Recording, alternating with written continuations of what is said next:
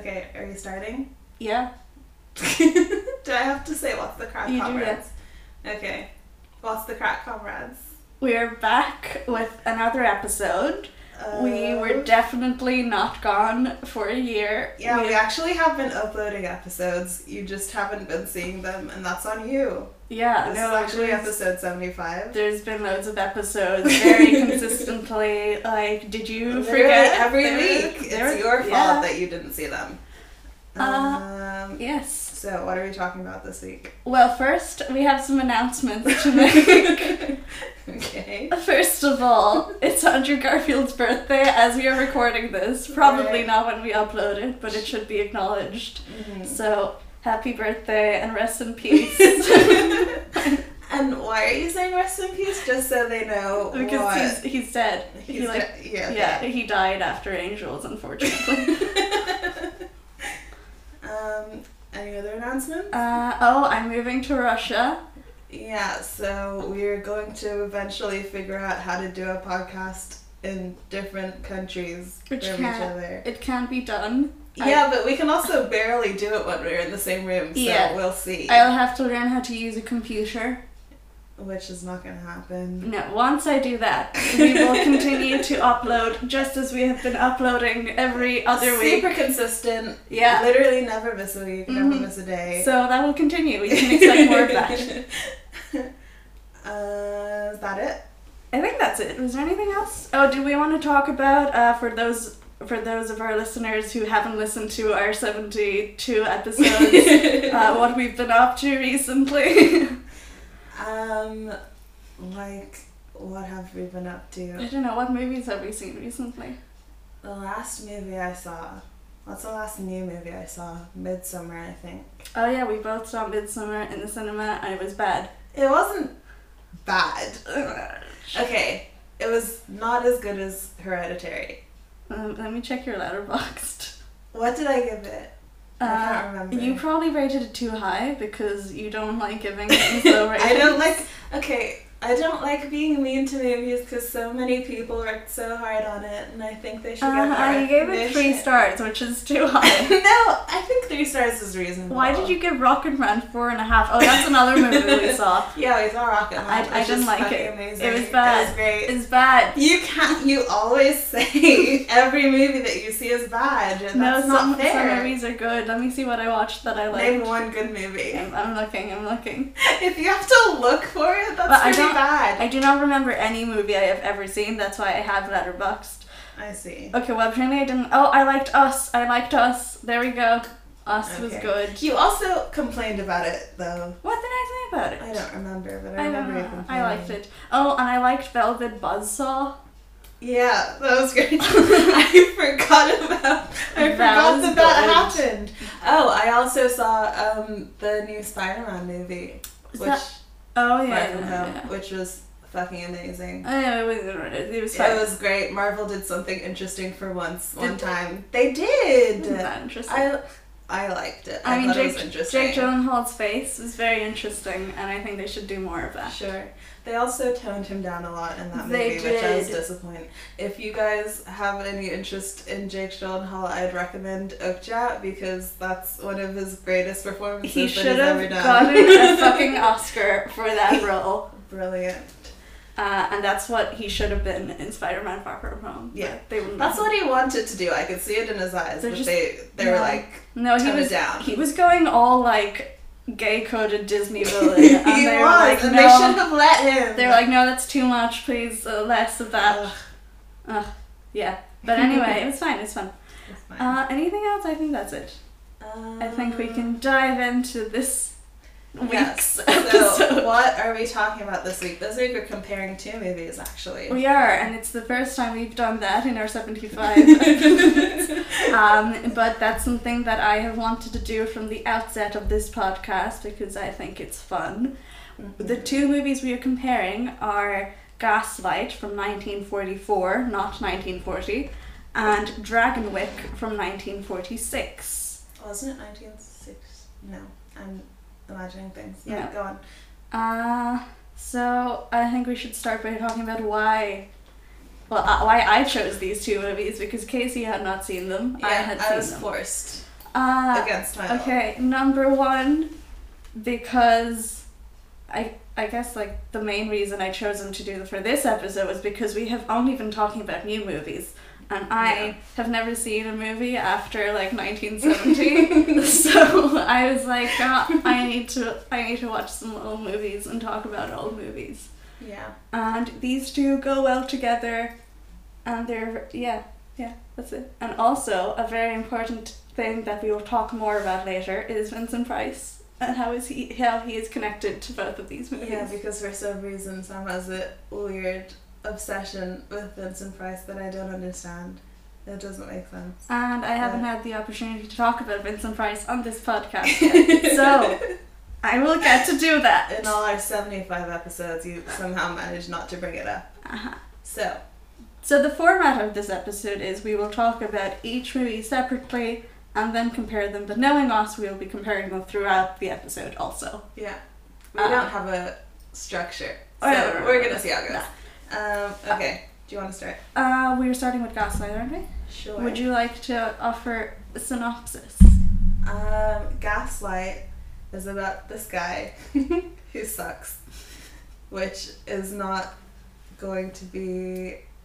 Anyway, it's about this guy who sucks, and so this woman, the main woman, what's her name? In the movie that we watched, her name is Paula. So Paula...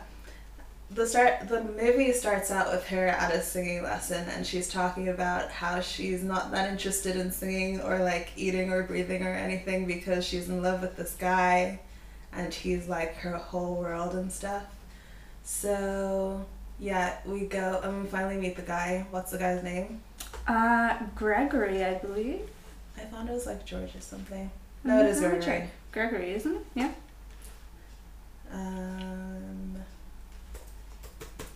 Yeah, I have the IMDb here. His name is Gregory Anton. So we meet Gregory, and him and Paula seem to be very much in love, super into each other, and so they decide to move in together back in Paula's like old home. Oh, like get married. This is the 40s. They do get married. I mean, yeah, but that's not important. They move in together, and it's Paula's old home where her like aunt was murdered. Yes. So we should mention there's some like the opening of the movie is like a flashback where Paul is like very upset on the night that her aunt is murdered, but they don't give you all of the information right away. We basically just see her being very upset and being taken away. Yeah.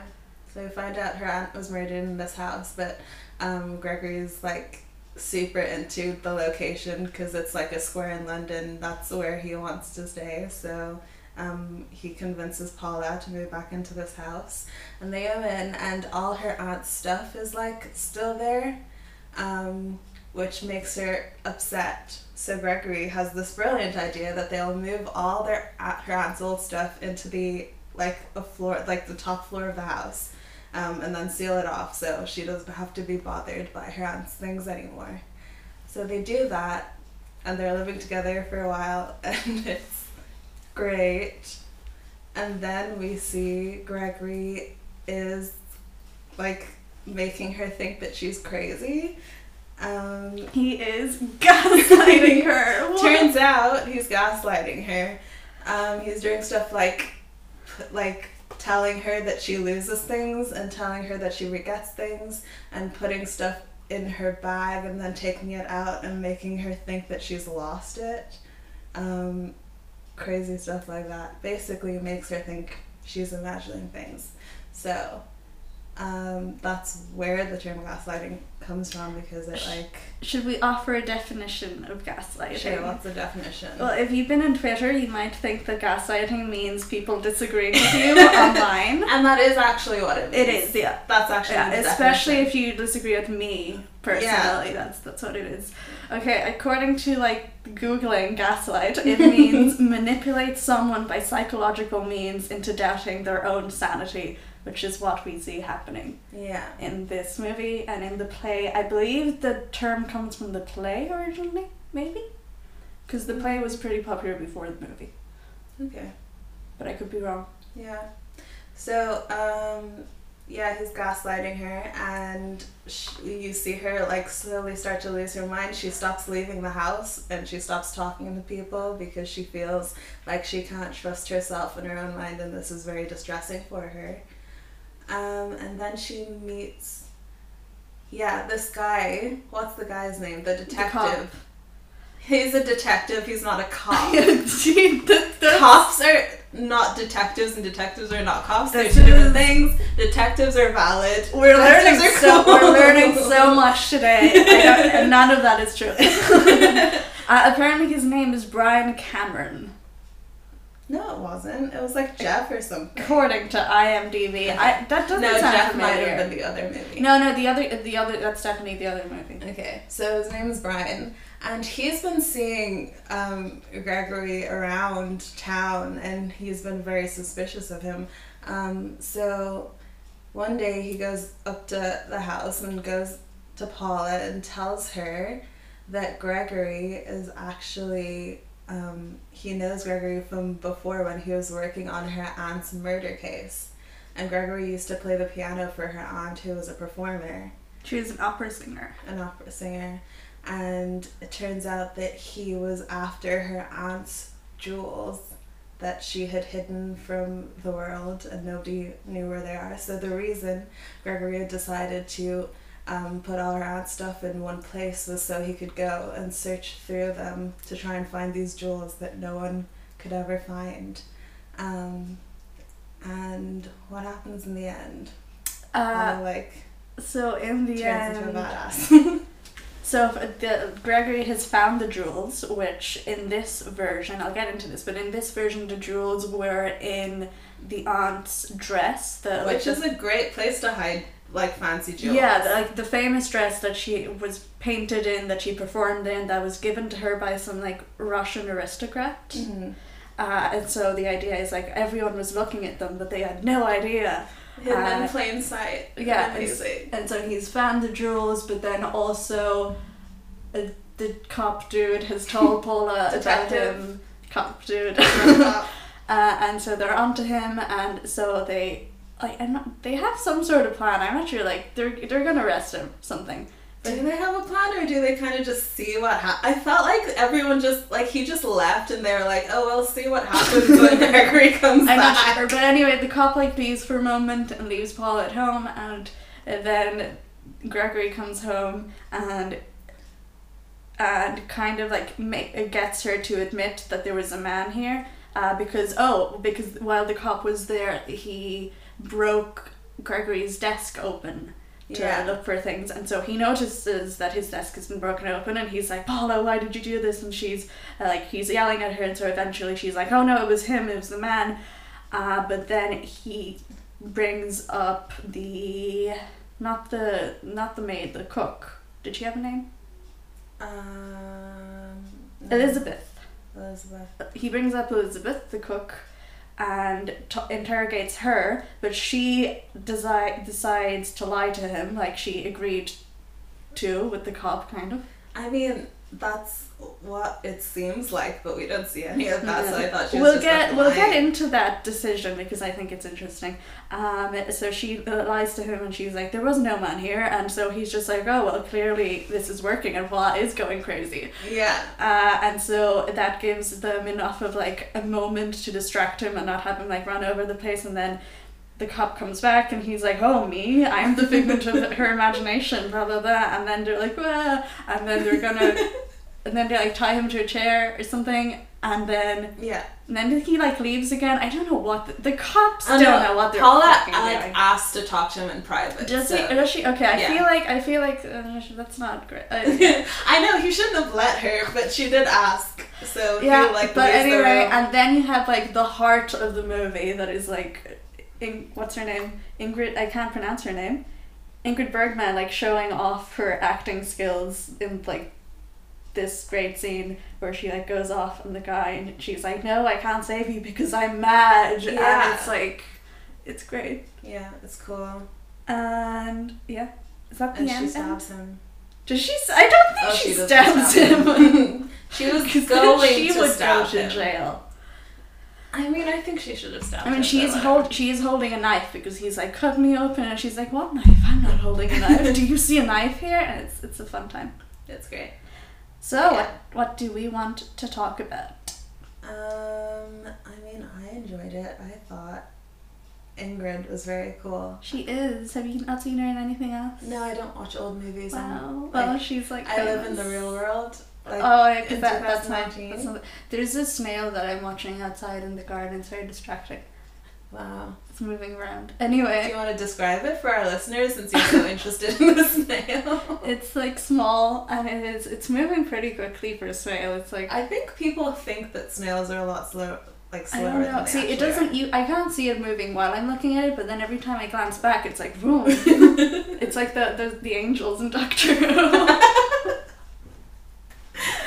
Great. Yeah. Cool. Oh, okay. So a fun thing. Oh wait, I was going to tell you. Yeah, Ingrid Bergman is like famous, and you should watch her. I probably will. Okay, this experience has shown me that I actually do like watching old movies. Yay! And I guess I'm not too cool for movies that have been made before 10 years ago. Okay, so one thing I want to talk about is we have been preparing this episode for months now. So Sam has, I have not, because I've been busy. Yeah. Living life and stuff. At one point I read the play while I was waiting to do an exam because I didn't want to study. So I have read the play, I have seen the movie that we were talking about, but I also watched the other movie that was made in 1940 in the UK. Yeah, why didn't we talk about that one? Why do you not like that one as much? Oh, well, we will talk about some differences. The main difference between the 1944 one and the 1941 is that the 1944 one is good and the 1941 is not so good. Sure. A fun fact I found out is when they remade it in 1944, MGM tried to destroy all of the copies of the 1941 and gaslight the audience into thinking it had never happened. This is very fitting. This is the only Gaslight movie that has happened. Yeah, what are you talking about? There was another one. Yeah. But yes. The acting is better in 1944. In 1940, the woman doesn't really have much of an interiority to her. Also, her name is not Paula. We will talk about this because there's some changes that make no sense. Okay. Namely, her name in the play, I think, from what I remember, and in the UK version, is Bella. And then she becomes Paula. What do we think of this change? Why? Paula's a better name. Yeah. I mean, everyone's called Bella. It's overused. Who's called Bella? Apart from Bella from Twilight. Because they knew Twilight was going to happen and they didn't want to be associated yeah, that with makes it. sense. That makes sense. So that was a smart decision. Yeah, on their part. Okay, then the we will talk about Twilight at some point. Don't worry. It'll happen. I subscribe to a particular form of like film analysis where I observe every films through the lens of Twilight and comparing it to Twilight. So what other movie is even good enough to compare movies to? Yeah. No other movie has had the same cultural impact. I know that you're joking, but like you're right. I was going to say something. Anyway, and on the topic of acting, I also think the 1944 one is just because the acting is good and it's like well written and because they take the time to like drag it out a bit to make it more cinematic. I think it's like at least half an hour longer than the 1941. I think they're way better at portraying abuse. The 1941, the husband kind of seems like a stereotypical like cartoonish villain to me. Okay. Yeah, because, I mean, what he's doing is, like, relatively subtle. Mm-hmm. Especially, like, back then. I think the 1944 one, because it drags it out, is way better at showing that, and they're very good at, like, you can see the way it starts, where he's just, like, casually, like, oh, you're always forgetting things, and at first it's just like, oh, am I? Like, it creeps up, and then it's through repetition that it starts like ramping up, being more noticeable. Other differences, yeah, I think I mentioned that the 1944 one gets much more into Bella/Paula's like interiority and her emotions. I think that's partly because of acting, but I think also just the way the whole film is like framed. The 1941 also opens with a flashback, which we don't get in the play because the play is all set in the same room, like once they are married, and the films both try to add to that. But in the 1940 flashback, they start out by showing us the crime happening, and they basically show us exactly what happened. Okay. So which I think is supposed to be kind of like a Hitchcockian kind of like bomb under the table thing. If people aren't familiar with that thing, it's like the idea that you show the audience the bomb under the table, but the characters don't know it's there, so then you're waiting for it to go off, so it's the suspense. So once you've seen exactly what happens, you're like waiting for it to come up. Right. They don't show like the husband's face, but like we know. Yeah. We know. Whereas in the 1944 one, like I said, like it's much more gradual the way the crime is introduced. Right, you don't know right away what happened to Paula. You basically just see her reaction. So like from the beginning, it's about her. It's about her emotions more than anything else. Yeah. It's not about the crime. The crime is. Like, it's about the abuse. The crime is just there as, like, the gothic romance metaphor to talk about something real. Interesting. Okay, another difference is Bella had a puppy, Paula doesn't. Honestly, I think that's the worst decision they made. That's the big mistake. What do you think that means? I don't know. What does that mean? Everything means something. I think it's a way for them to like have her like show her like maternal like vulnerability. Something. That's true. Because like I guess like people are less likely to like see them like have empathy for her.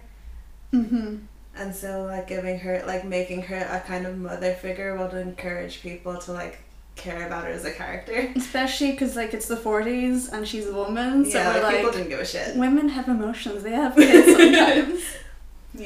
Women didn't have emotions, but like mothers maybe did. You should care about women because you have a mother, and you want women to have like, your babies. If someone didn't care about your mother, like that would be crazy. Anyway, oh, okay. A big change that is also kind of not big because it doesn't really make any difference is related to the mystery of the jewels. I mentioned that in the 1944 version they are in the dress. In the play and in the 1940 version, if I remember right, they are actually in the brooch that he gives to her in the beginning. So it's like, whoa, she had them the whole time. But he gives her the brooch, so he would have had them. No, he does. But then she keeps it, I think. In this, I don't remember. My notes don't make any sense. But like, yeah, it's in the brooch that he gave her. And he didn't know they were there. There's like a secret compartment. Okay. What do you think? I like the dress one better, but what do you think the dress represents? I don't know. What does the dress represent? I don't know. I'm asking you. I can't analyze movies. I only compare them to Twilight. Okay, and I can analyze movies. I don't watch movies. Okay. But I think like obviously the brooch is trying to like tell you something about herself, and like how the strength was within her the whole time or something like that, because she does, even though there is kind of a savior character, he doesn't like swoop in and save her. She does kind of have to do it herself. Yeah. And look within herself. It kind of just gives her an opportunity to free herself from the abuse that she was stuck in. Yeah, I do want to talk about him because there were some differences in him as well. And by him we mean the detective. The cop, yeah. Detective, not cop. In the 1944 version is American, even though it is still set in the UK. But they make the cop American. Because Americans are good and will save the day. Oh, I do want to hate this guy so much. They also Maybe they just cast an you, guy. You don't know. They also like make him hotter because in like the original play he's just some dude, like, and he's not. There's no question of him being like a potential love interest for her. And they don't explicitly bring this up in the new one, but I feel like because he's like hot and there, you're like, oh, so she's gonna get with him now. I mean, I think at the end they did hint at it. Yeah. There's no. They're like staring into each other's eyes. There's no suggestion of that originally. I took some notes from the play because I hated the guy so fucking much. I wanted to show this. Oh yeah, so his name is Ruff in the play, and at the end when he comes and then he's about to leave Bella alone, there's some lines where he's like, you have to keep your head, stop making a fool out of yourself. So I think it shows how even he is like treating her as irrational and emotional because he's a woman. So like the abuse that her husband throws towards her is just the same thing that society is already doing.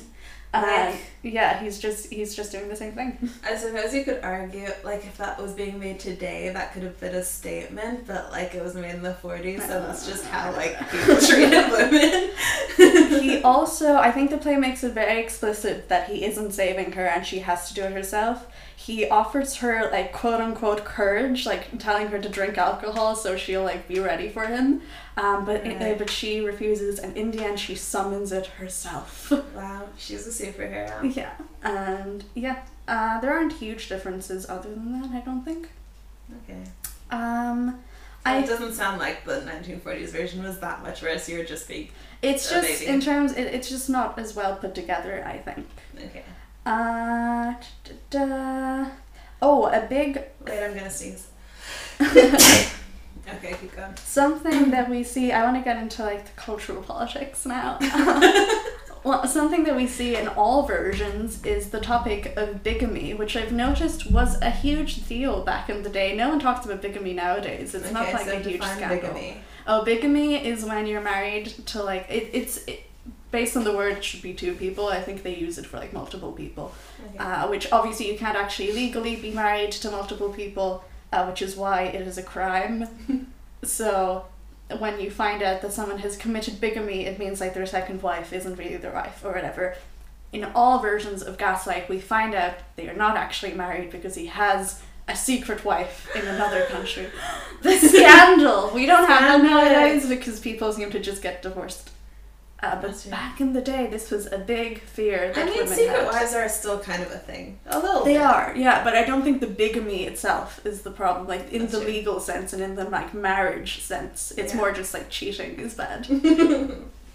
Yeah. And I think that says something about, according to my notes, this complicates the play's relationship to heteronormative family. Mm-hmm. Shut the fuck up. Yeah, so I think it questions whether it's condemning like the heterosexual marriage as like fundamentally unsafe for women, or if this is only like bad because it wasn't a real marriage, because he was like not following the rules established in society about what a marriage should be like. Yeah, I feel like it's more the second one. Yes. You know, trying to paint him as like the worst guy. Yeah. Like he's a super bad guy. So like usually heterosexual marriage is like great for women, but this one guy, like this guy. Yeah, it's all his fault. Like you can marry a different man and maybe he'll like be cool. But it's just this guy who's bad. Actually. And also, while we're on the topic, this is also like it was also a bad marriage because he wasn't English. Okay. Yeah, I think that's made pretty clear. Although in the play, I don't think is he described as quote unquote foreign? Let me see. I don't think he is, and I have not seen the play when it was performed in the 40s or 30s, so I cannot speak to how. Why didn't you see the play? I'm sorry. What's the reason? I wasn't like alive. I don't think that's an excuse. You're right, but it could be something that was added to the movies. It is definitely in both movies. Yeah. A scene that was added to the 1944 movie is the one where they go and look at the crown jewels, and you see how like he's greedy and wants jewels. But is that what that was about? But because of the way the scene is set up, I think you can't divorce his because the jewels are like so connected to British royalty, you can't not see it as a foreigner like looking in on British wealth and wanting it. Yeah. It's slightly complicated by Paula herself being quote-unquote not English, as she said in the movie, because there's that little woman and she's like, you're not English, and she's like, no, and no, it's not specified. Ingrid Bergman herself is Swedish, as people probably know. Yeah, everyone knows that, of course. Yeah, but also I feel like she's more English than he is, because they make a point to point out that she did grow up in England and her aunt was possibly English. Yeah. Yeah, so... yeah, he's still an evil foreigner. What else? Did you have anything you wanted to make? Any particular comments? No. Cool. I just liked it. Oh, do we want to talk about the little woman who like loves horror books and is just like around? Oh yeah, that was me. I love her. She literally brought up like murder to every person within like 2 like sentences of meeting them. That was very relatable. I mean, I'm pretty sure she is meant to be like an audience like insert. Like yeah. But no, she was cool. And yeah, like the foreshadowing, like on the train, she's like, I'm reading this like this Bluebeardy book about this man, and he had like, I can't remember what she said exactly, but it's definitely about like men who have like murdered their wives or whatever. So it's like, ooh, that's what's gonna happen. Great train conversation. Yeah, she was fun. She was. Anything else? I wanted to talk about a bit more. I know we don't want this to be too long because we're talking about 2 movies, so I'm gonna make this quick. But I wanted to talk a bit more about the portrayal of abuse. As we've said, they made it like they showed how it's very gradual, the process of gaslighting. Then he also uses reverse psychology in a way that I think was portrayed well. He's like, when he's talking about moving to London, and she's like, oh well, and he's like, oh no, I would never ask you to go back to that house, even though he's made it clear that he wants to, and then she's like, no, we will, I will do this for you. Yeah. And which I think was made a lot easier for him because like, as a woman, she's expected to like not make things difficult for him, and she didn't want to be a burden, be a bother, so she was trying to be this like good like wife and make things as easy for him as possible, which just made it like easier for him to manipulate her. Because he doesn't want to start out by like ordering her around and like criticizing her overtly. He wants her to think he's a great guy, and so everything bad is like her fault. Yeah, exactly. I think it also uses humor as like a form of abuse very well, because that's something I've been thinking about a lot.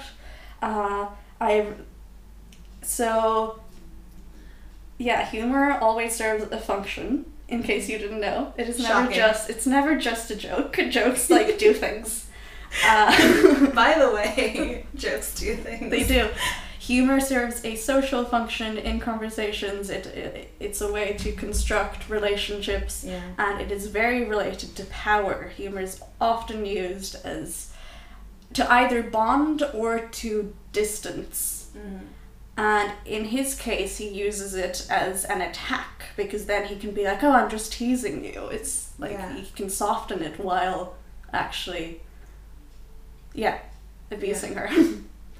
And I think they do a great job of showing, like, nowadays, I guess because people use the word gaslighting so liberally, people don't see it as big of a deal, but I think they do a really good job of portraying just how much it was affecting her, because it was just like little things he was saying, like making her think she would forget things, or making her think like she wasn't always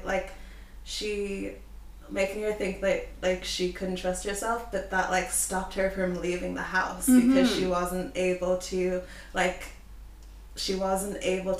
thought she wasn't perceiving the world correctly, and that can have a fucking huge effect on someone. So gaslighting isn't just like a thing, like a little thing that people do that can be brushed off. It's a big deal.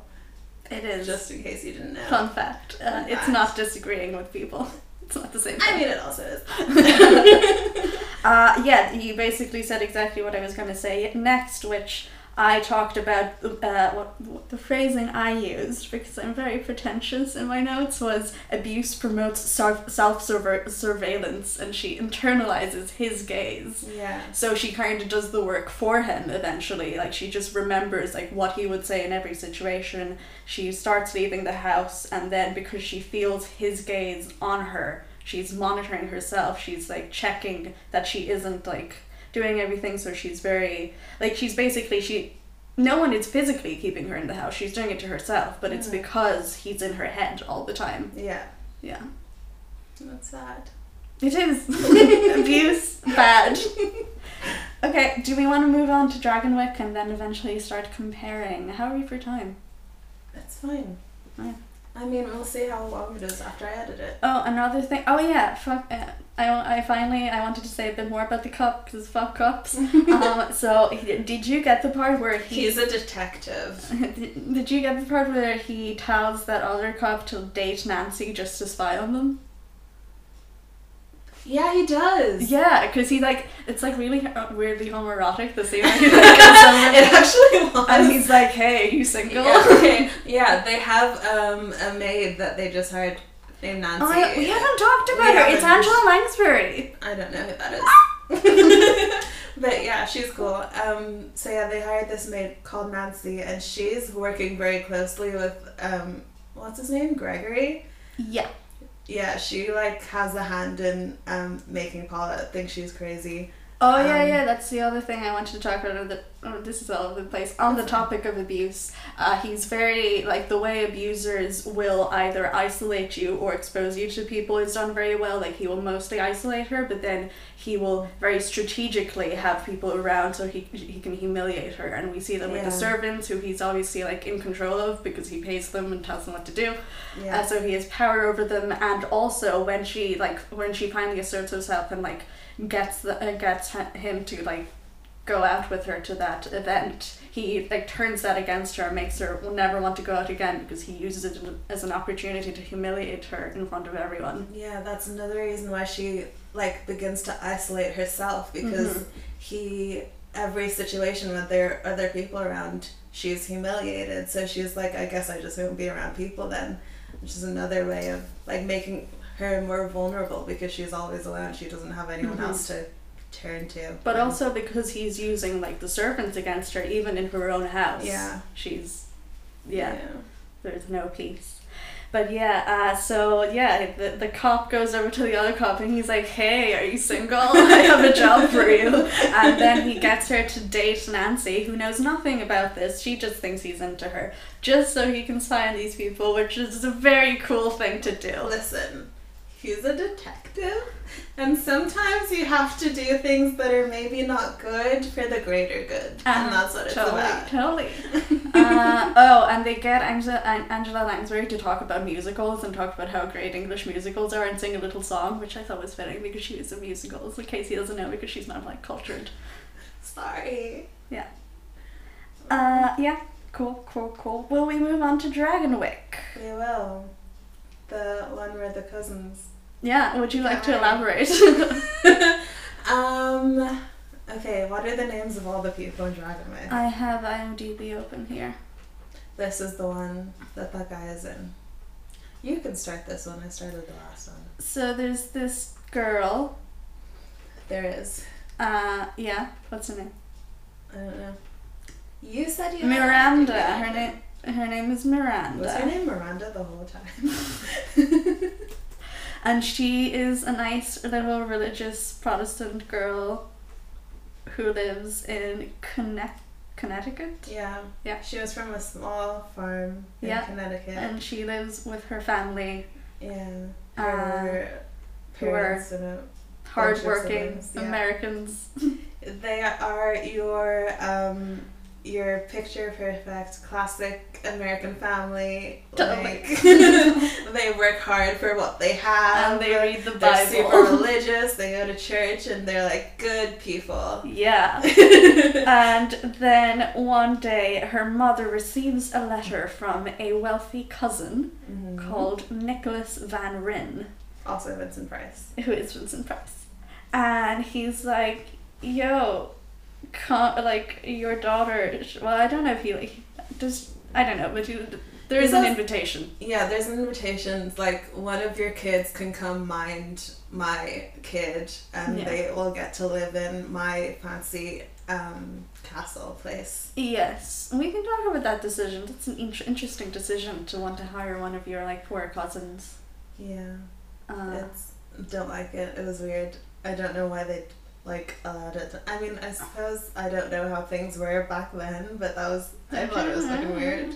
I mean, like, because she's specifically working as like a governess. A governess isn't a job that you would give to anyone. Like, you want it to be the right kind of people. No, but like your cousin. Though? Yeah, so she's not just like anyone. She's not some Irish maid, as we will talk about. Yeah, I suppose. But she is poor, so he does control her. Yeah. So she's like, yay, I get to like, move out of this farm, I get to go live with rich people, I want to do it, Daddy. And he's like, no, you must stay on the farm and read the Bible. And she's like, okay. Does this happen? I'm pretty sure this happens in the movie as well, doesn't it? Where she's like, oh, I'll open the Bible and see what God says. Yeah, it was actually very cool because she was trying to like convince her dad. It was like after dinner, she was trying to convince him that the reason that she thought she would go was because she heard a calling from God, and God was like, I think you should go. And so her dad was like, okay, you can open the Bible on a random page and we'll read it out and we'll see, depending on what you read, is like what the decision is. So they read out a passage from the Bible, and apparently that means that she's allowed to go. I don't remember what the passage was. But there's something about like Abram or whatever. I think there was a shepherd involved. It doesn't matter. Isn't God a shepherd? No, there was a few shepherds. Yeah. There were loads of shepherds in the Bible. The Bible likes sheep. Anyway, and then so he's like, okay, God wants you to go, and so they like go out to the city.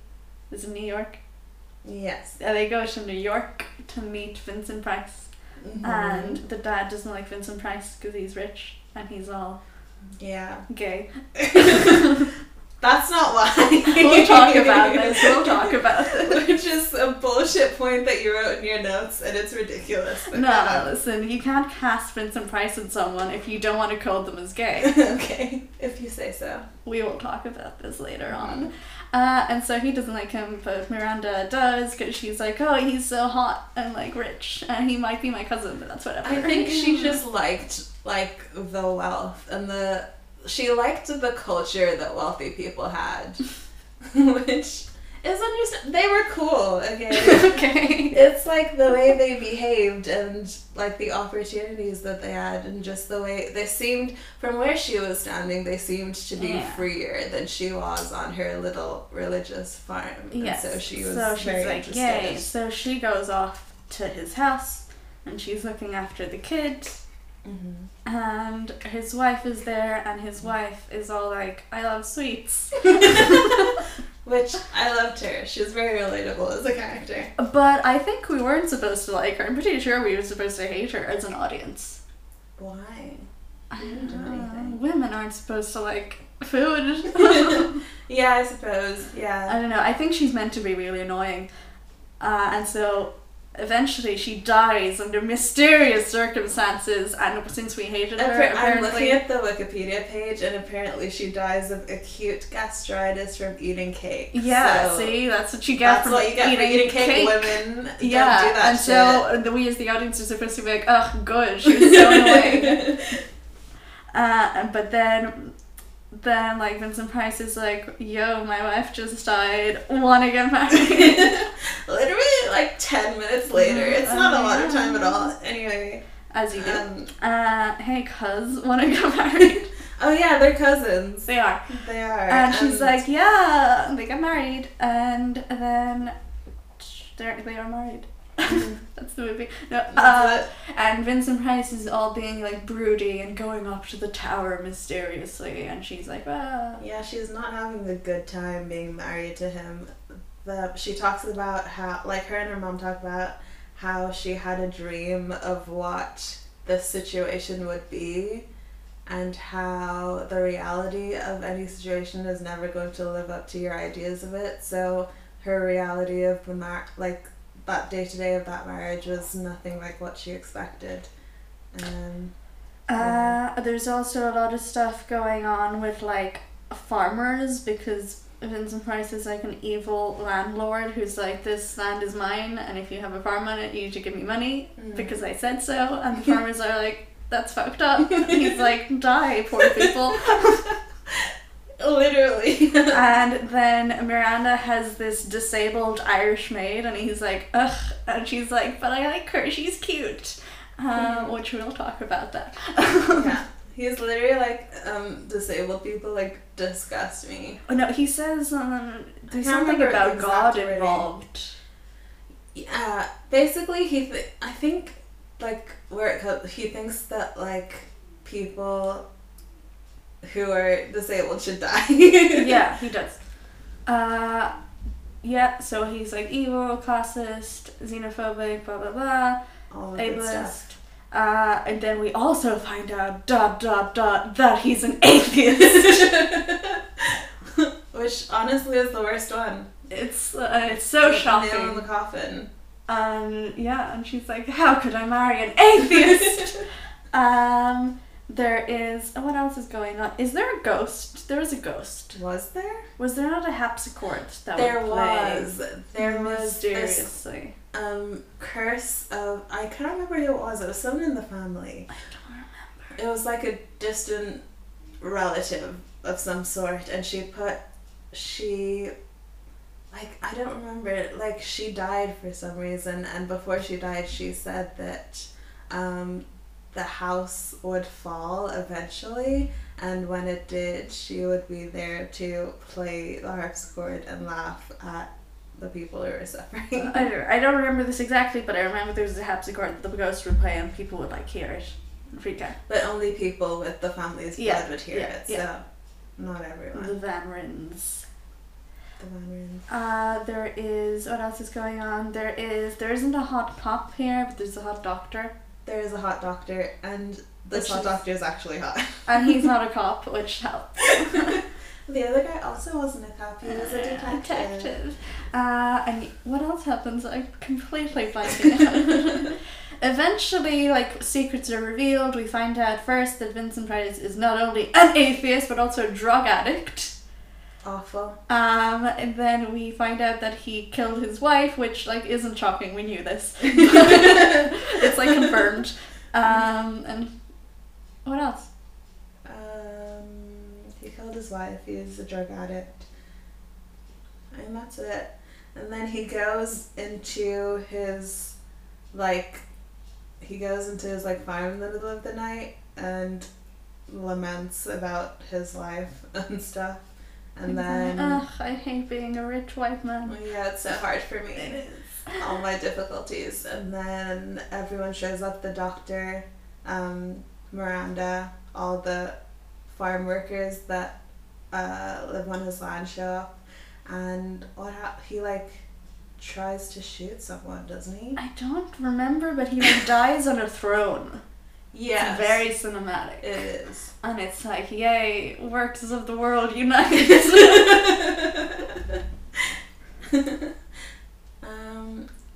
Wow. It would be great if we knew, like, what we were talking about. Yeah, it would be fun. Anyway, let's skip forward to analysis. That's it, that's the end. But and then it's... wait, how does he die? Like, what happens? He dies on the throne. It's very dramatic. I don't know how he actually dies. I don't remember. He dies. It doesn't matter. Was he in a fight? What's not... Doesn't matter. Did he get stabbed? Is he who I was thinking of? Might have. He's not, like, murdered, though. It's, like, Are accidental. you sure? I'm pretty sure. Yeah, but I think it was, like, an accidental murder. Yeah, I think, like, a manslaughter. Maybe. Who knows? If you're listening and you know what the plot of Dragonwyck is, you can also do that. please remind us. Anyway, let's oh yeah, and then do they actually get together, or is it only implied that they will get together? Miranda and the doctor. They set a date for like a week in the future, and it's very cute. Actually, yeah, cool. Decided. So, what do we have to say on this topic? What are your notes? Since you love making notes. Oh, I have read the book, but I read it ages ago. so I don't have a lot of comparisons to make. From what I remember, it's not hugely different because books and films are different media. They did have to leave some stuff out. For example, the book has a fun Edgar Allan Poe cameo where they go and visit him, which I think helps establish this book within the canon of American Gothic. But it's mostly just a fun fact. Then the end is different. Where did I put how he dies? He dies differently. The whole very cool scene where he dies on the throne does not happen in the book. Here I have it from IMDb. In the original novel, Nicholas drowned in a vain rescue attempt after diving off a riverboat. Why was he on a boat? Rescuing who? He redeems himself. He's trying to rescue someone. I wish I could remember, but he redeems himself in the last moment. In the movie he doesn't, but it's cool. Yeah. So I prefer the movie. What are your thoughts? I mean, I didn't read the book, but I did enjoy the movie, and I did like Vincent Price's character, even though he's the bad guy. I thought he was cool. You can like him as a bad guy. Yeah, I liked him as a bad guy.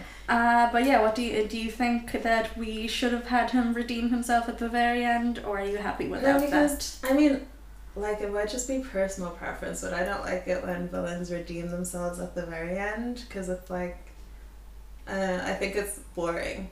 But I think it depends. We're gonna talk about Crimson Peak in a moment, because I think it compares well to this movie. I think it's very inspired by this movie, but anyway, I think Crimson Peak does it pretty well with Loki. What's his fucking name? I don't know, Tom Hiddleston's character. Yeah, it's the mischief god Loki in Crimson Peak. Yeah, it's Loki the god is in Crimson Peak. I thought that I liked that in Crimson Peak. I mean, I think I just have a hard time believing that people can change that quickly. I don't see it so much as that. I think it's more it shows the opportunity for change, the possibility of change in a hypothetical future. That's true, but I always feel like people have had lots of opportunities to change before that point. Listen, no one will ever do villain redemption arcs as well as Avatar: The Last Airbender. No one should fucking try anymore. You are not Zuko. Stop trying to be Zuko. Okay. Any other point? Yeah. That's all I had for comparison between book and movie. Did you have anything before I go into my notes? No. Cool. On the topic of Crimson Peak, there is a fun fact I have here. There's some chairs in the movie. There's some chairs. What's with you and chairs? In the house there are chairs, and then those chairs, the props, also were used in Young Frankenstein and in Crimson Peak. Interesting. Yes. Crimson Peak was a great movie. If you haven't seen Crimson Peak, it was. I'm actually going to shout out. I just saw a thread about it on Twitter today. I'm going to tell you who it was by. Actually, no. If you want Twitter shout outs, you have to pay us. No. At Head Exposure had just made a thread about Crimson Peak and how it's very cool. It was so misunderstood when it came out. Nobody got what it was trying to be, and everyone was like, it's not scary. It's a good movie. It's a good movie. It's a really good movie. Anyway, see, most of my notes are comparison to Gaslight, and I don't want to do that right away. Oh yeah, what do...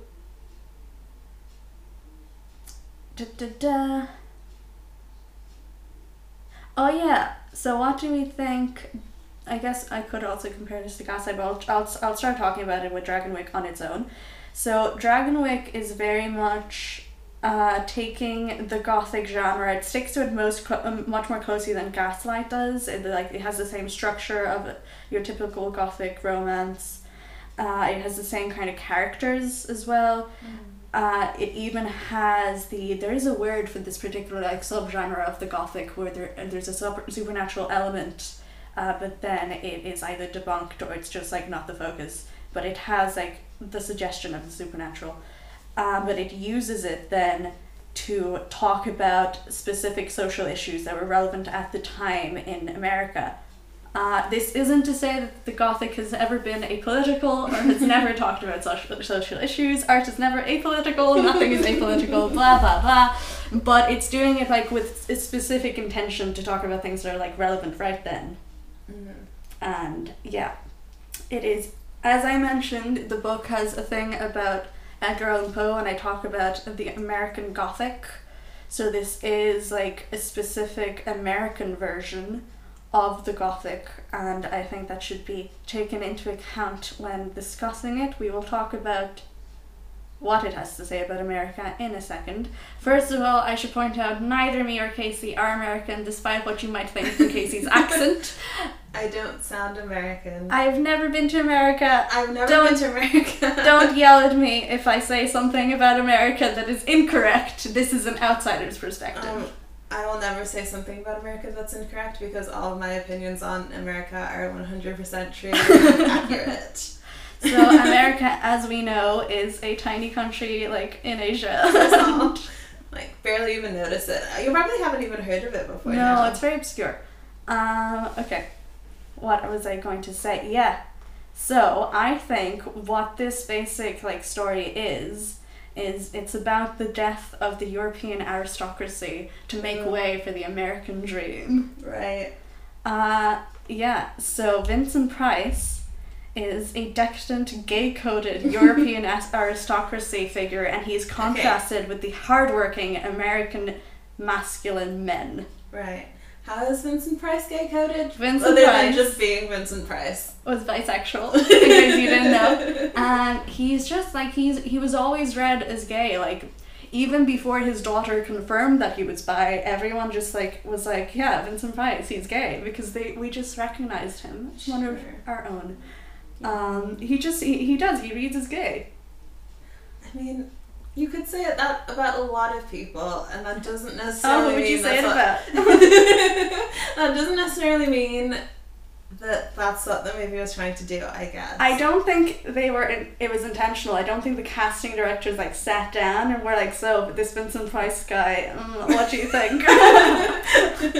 Yeah, I think that will add some subtext to our movie. It'll be very interesting. I don't think that's what was going on, but at least when I watch the movie, that is definitely a part of it. And like the way aristocracy has been viewed, I think has always had this like decadent, gay-coded thing going on. I think that's definitely part of it, and I think that's part of like why they're bad, because like he doesn't work. He's like all weak and he just lounges around all day while people do the work for him. Yeah. He's feminine. He's like, yeah. And I think that's part of it, and that's part of why he won't survive. I think there's something here about whiteness and how for like whiteness to be created in America, people had to give up their like specific European cultural identities, so they're no longer just Dutch, they are now white. Right. I think there's like an undercurrent of that going on.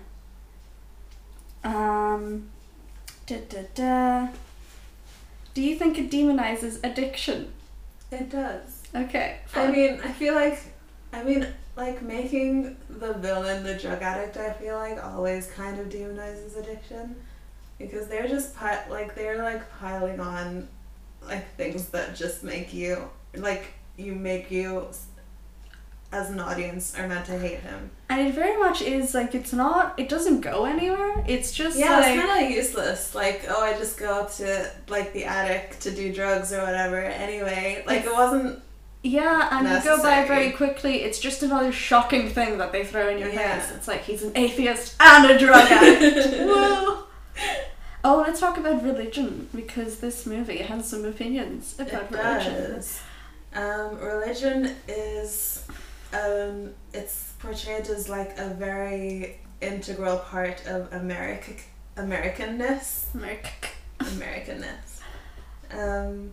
Yeah, like her dad is, like her whole family is extremely religious, but especially her dad, and it's kind of like where her morals are meant to come from, or where the morals of the narrative are meant to come from. I think... Yeah, so I think in the beginning it almost like mocks her father for how religious he is. Like she herself is kind of like mocking him for it, and so we're mocking him with her. And we're like, oh, he's so silly. But then like as she grows throughout it, her faith kind of like she hangs on to her faith, and so I think, yeah, like I even read it as mocking from the start. I thought she, because when she says that like God wants her to go, she doesn't really believe that. That's true, but I also felt like it was... I didn't think it was mocking religion so much as showing her, like, naivety as a young girl. I think it was meant to portray how, like, she only cared about what she wanted and she didn't really know that much about the world, per se. Oh, no, definitely. I think in the end that's what it ends up being, but I think, like, at the beginning we have to, like, agree with her, and then the idea is like at the end of the movie we have both grown as people and now we know that God is good. Sure, okay. But also like if we like believe that God really like helped her open the Bible and gave her a sign, why does God want her to go to Vincent Price and like, I mean, what's up with that, God? God wanted her to grow as a person. Totally. She learned a lot. Maybe he wanted her to like meet the doctor eventually. Yeah, maybe. I mean, when he dies, she's gonna get money, right? So yeah, it all works out. God is actually helping her the whole time. This was God's plan. Okay. Anyway, oh yeah. Sorry, my notes. I'm a mess. Oh, on the topic of him being a decadent, gay-coded European aristocrat, he poisons his wife, and poison has always been seen as a feminine mode of murder, so I think that's another thing that shows him as like cowardly and lazy and feminine. That's right. Fun times. Okay. Why are you ignoring me? What are you doing? They're not. Okay. I think Vincent Price is a good actor, and I think that helps him like... Do you think he's a good actor, or do you think he's hot? Both. I think he makes the villain a bit more three-dimensional. I think he even brings like a touch of empathy occasionally. Like, he's horrible, but you can see him as a person. Yeah. And I think that kind of even softens the way, like, the treatment of addiction. I think it makes it a bit better, like, because of how he portrays it. So cartoonish, even though he was meant to represent literally every bad thing that could ever happen. Yeah, but like every bad thing that could ever happen isn't cartoonish. Anyway. Yeah. So do we want to go into comparison? Maybe let's talk about Crimson Peak first. We have talked about Crimson Peak. What else do you want to say about Crimson Peak? I wanted to say like how I think it's inspired by Dragonwyck. Yeah. Crimson... So we're comparing 3 movies in this one? Or I think we're comparing a few movies. Okay. We did mention Twilight earlier. Yeah. How is Dragonwyck like Twilight? Is it? It has to be. Does it have to be? How is Dragonwyck like Twilight? Well, we'll find something. I mean, the like rich family kidnapping the regular American girl is a common theme. Oh, and Carlisle is like English, so there you go. There's a decadent European aristocrat.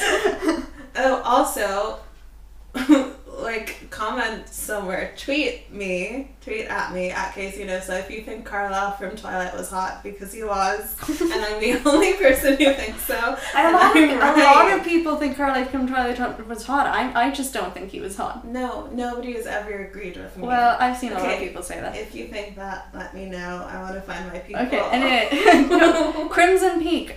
Both Crimson Peak and Dragonwyck are kind of doing the same thing in that they are taking the gothic genre and they are making it new and using it to talk about the present era. Even though Crimson Peak is very much set in the past, it still has a very modern sensitivity. Mm-hmm. Yes.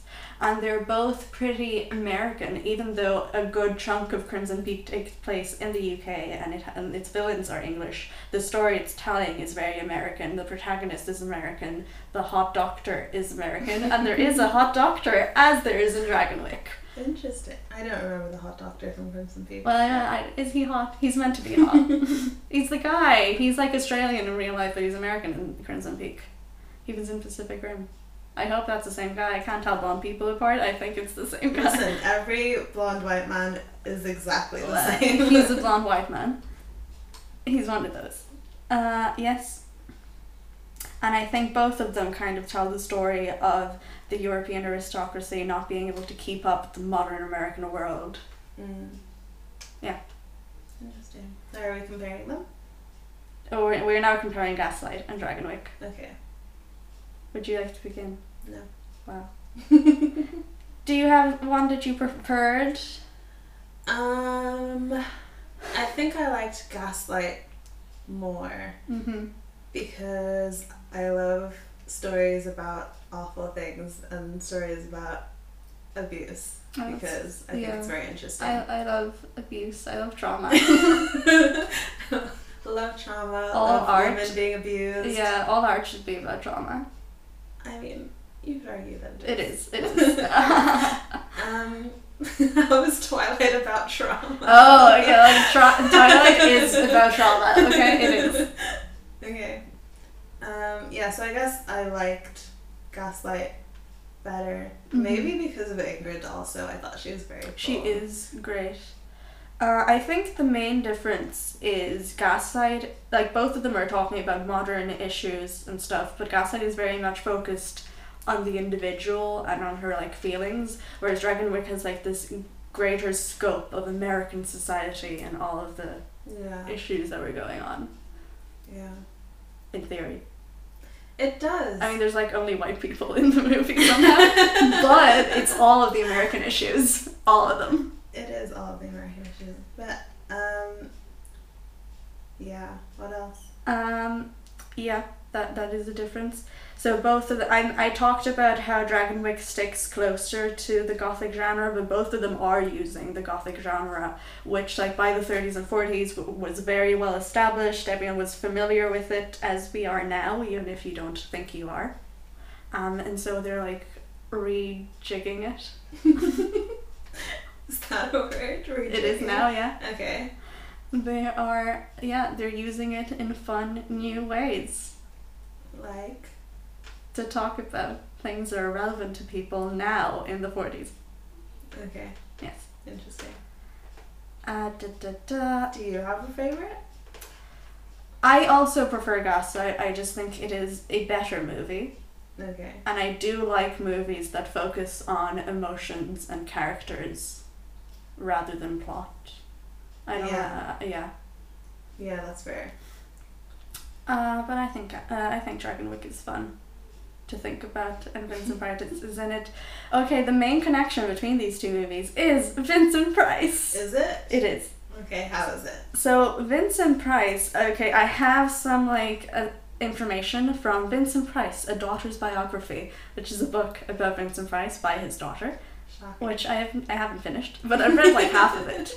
I will finish it one day. In it, she talks about his career, and Vincent saw the play in London, the play Gaslight, which I believe at the time was called Angel Street.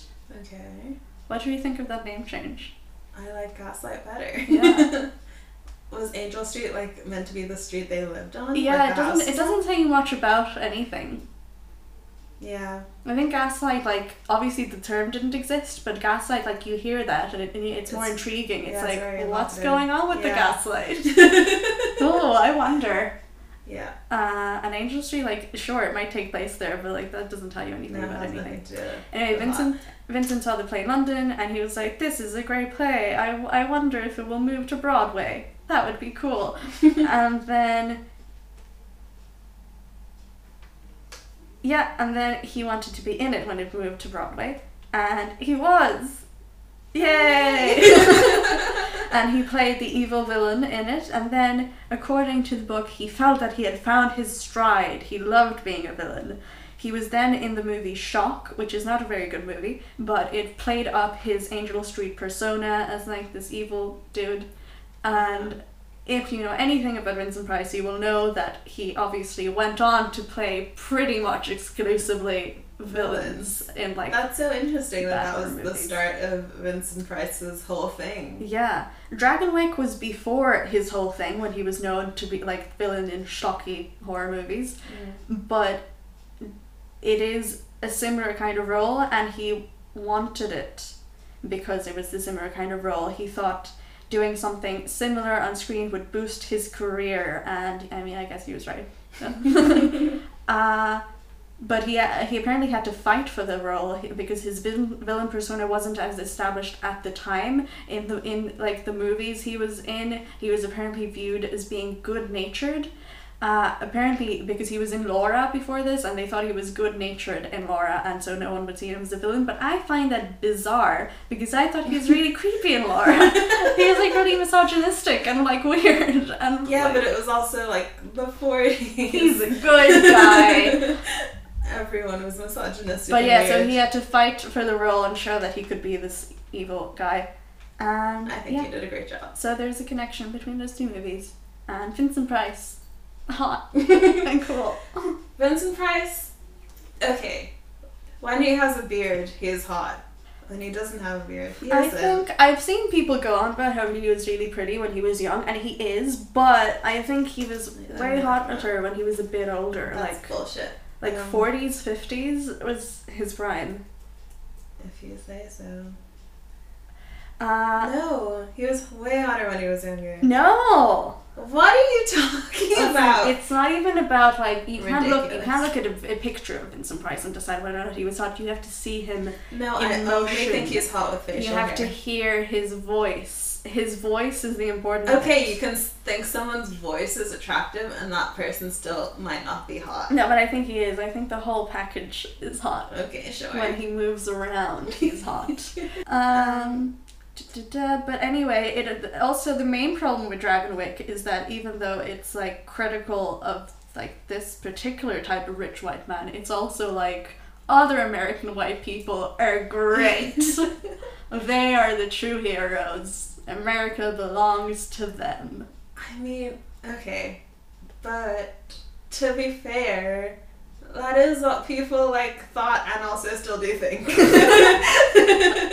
Like, I mean, I suppose you can only be so progressive from where you're standing. Yeah. But anyway, we don't think that's a problem for the gothic genre in general, then we decided, only for this particular movie. Yeah.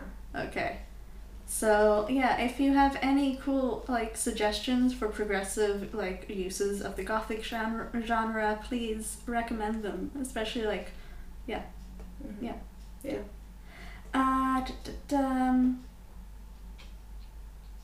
Yes. Was that it? No, we were going to talk about class and we didn't really. So both of them that talk about like servants, and in both of them we see a difference in how the wife and the husband treat their servants, and it serves as a marker for other things. What do we think?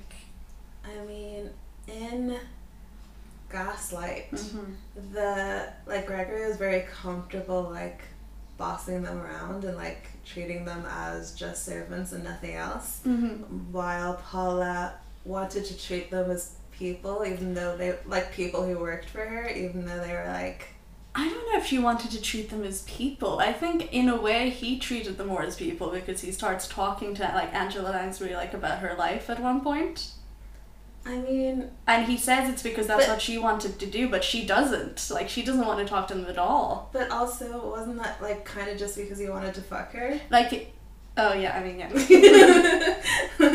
Like, I feel like he was, kind of just being, like, manipulative then also. See, I would argue that I don't think anyone here really, like, is a great example of, like, I mean, I don't think having servants is good at all. It's not about how you treat them. People in the 1940s fucking had servants. Like, everyone had servants. But I think there's like an argument to be made that Paula's like paranoia is partly to do with class and like class guilt. That's an interesting point. To expand on that. No. I think, yeah. Okay. I think she's one of those people that feels guilty about her position but doesn't want to do anything about it. And it manifests as this sort of paranoia, even though she kind of turns out to be right, because like her servant does want to fuck her husband, and like is out to get her, but like I think part of why she thinks that is out of class guilt. That's true. But like at the same time, would she, I guess you could say she could just not have servants, but like that's just not how she could just not have servants. I know, but like that's just not how like people like lived back then. Everyone had like, I don't think everyone had servants. Okay, but if you're rich you had to have servants, and that's just like how it was. Of course. And similarly, or I think more so, in Dragonwyck, I don't love the way she is about Peggy. Like, she treats her as like a reward. She's like, I want to keep her. She's a little like toy for her to keep around. Yeah.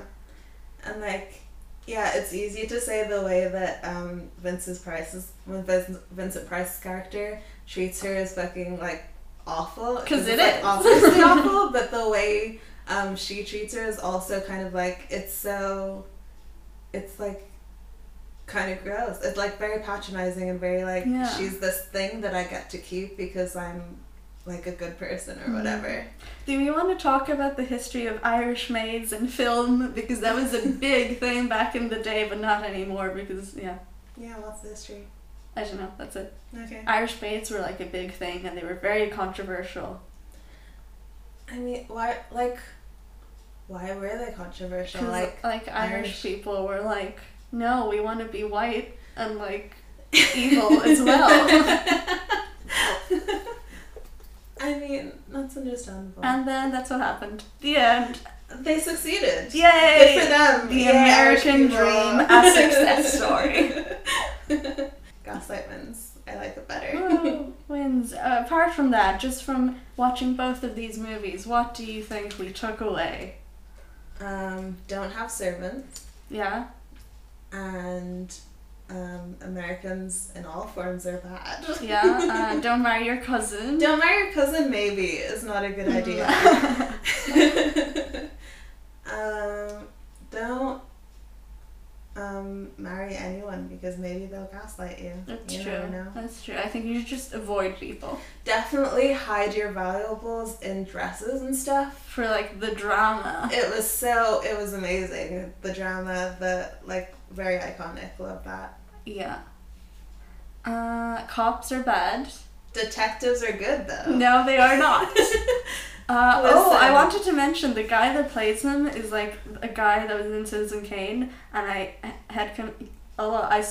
read his character in Citizen Kane is gay, but I don't think anyone else ever has. So if you also did, please let me know, because I want to know if I'm projecting or if I'm reading something I'm in gonna here. Take a wild guess here and say you're projecting. No. Listen, I have a whole thing about Citizen Kane and his character, and it was a thing.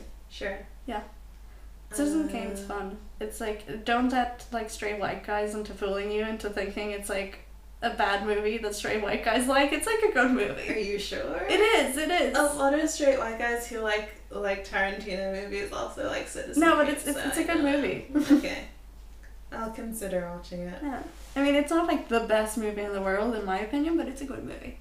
What is the best movie in the world? Twilight. Shocker. I want people to know that I am joking. You're not. I don't know why you're lying. It's your podcast. You're allowed to like Twilight. Yeah, we were saying something else. Have we learned anything? Have you learned anything? What did you learn? I didn't say something really fun about Gaslight. What that I learned when I was like looking for fun facts. Apparently, let me find it so I can actually read it to you. It's to do with the set design for the 1944 movie. Apparently that it was made to look like cluttered on purpose, like all the time, so you would feel the claustrophobia. Interesting. Yeah, I thought it was fun. That's what I learned. Did you learn anything? No. Cool. Okay, if anyone has any suggestions for more movies we should cover, if you liked what we did today or really hated it, let us know. Let us know if you preferred when we talk about one movie or contrast two or more movies. Let us know if you want to hear about more old movies that no one has watched. Yeah. And if you agree that Vincent Price is hot, like a reasonable person, okay, send me a message. Tell us whether you prefer old Vincent Price or young Vincent Price. Oh yeah, that's very There is a right answer. There is, yeah. Yeah, there is. Yeah, there is. Okay, and yeah, that's all we have to say. Cool. See you at some point. We definitely will be uploading though, so watch out for that. Okay. Oh wait, you can follow us on Twitter. Do follow us on Twitter. I'm at Casey Nosa. I'm at Cosmic Jellies. Ridiculous. Yes. Cool. And we have an email that I can't remember. If you have any comments, questions, and if you don't have a Twitter. Yeah. Yeah, all of this and more will be in the show notes. Goodbye.